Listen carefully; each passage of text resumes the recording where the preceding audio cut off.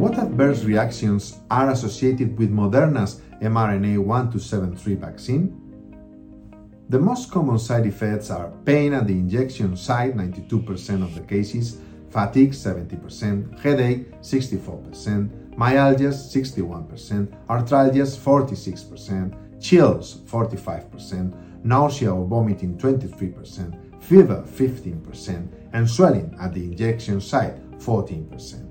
These reactions are mostly mild or moderate and transient, disappearing a few days after vaccination. These reactions are more common after the second dose and their frequency decreases with age.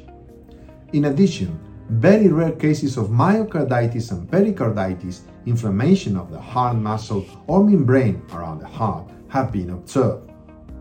These cases occur mainly in the 14 days following vaccination, with greater frequency after the second dose of vaccination and more commonly in younger men.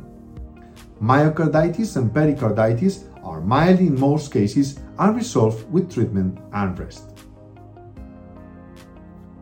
Delayed skin reactions near the injection site have also been described, which occur about 7 days, between 2 and 12 days after receiving the vaccine, and have been described as edematous, pruritic, and painful plaques.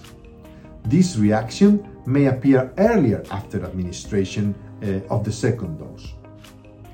They usually resolve in about 5 days, but in some cases they can persist up to 21 days.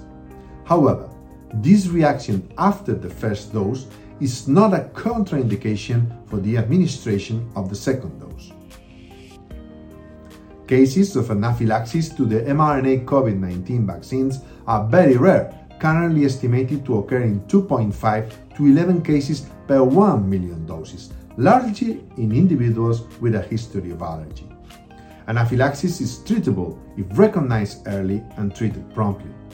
If a person has a severe allergic reaction after getting a shot of an mRNA COVID-19 vaccine, either Pfizer-BioNTech or Moderna, that person should not get another shot of that vaccine.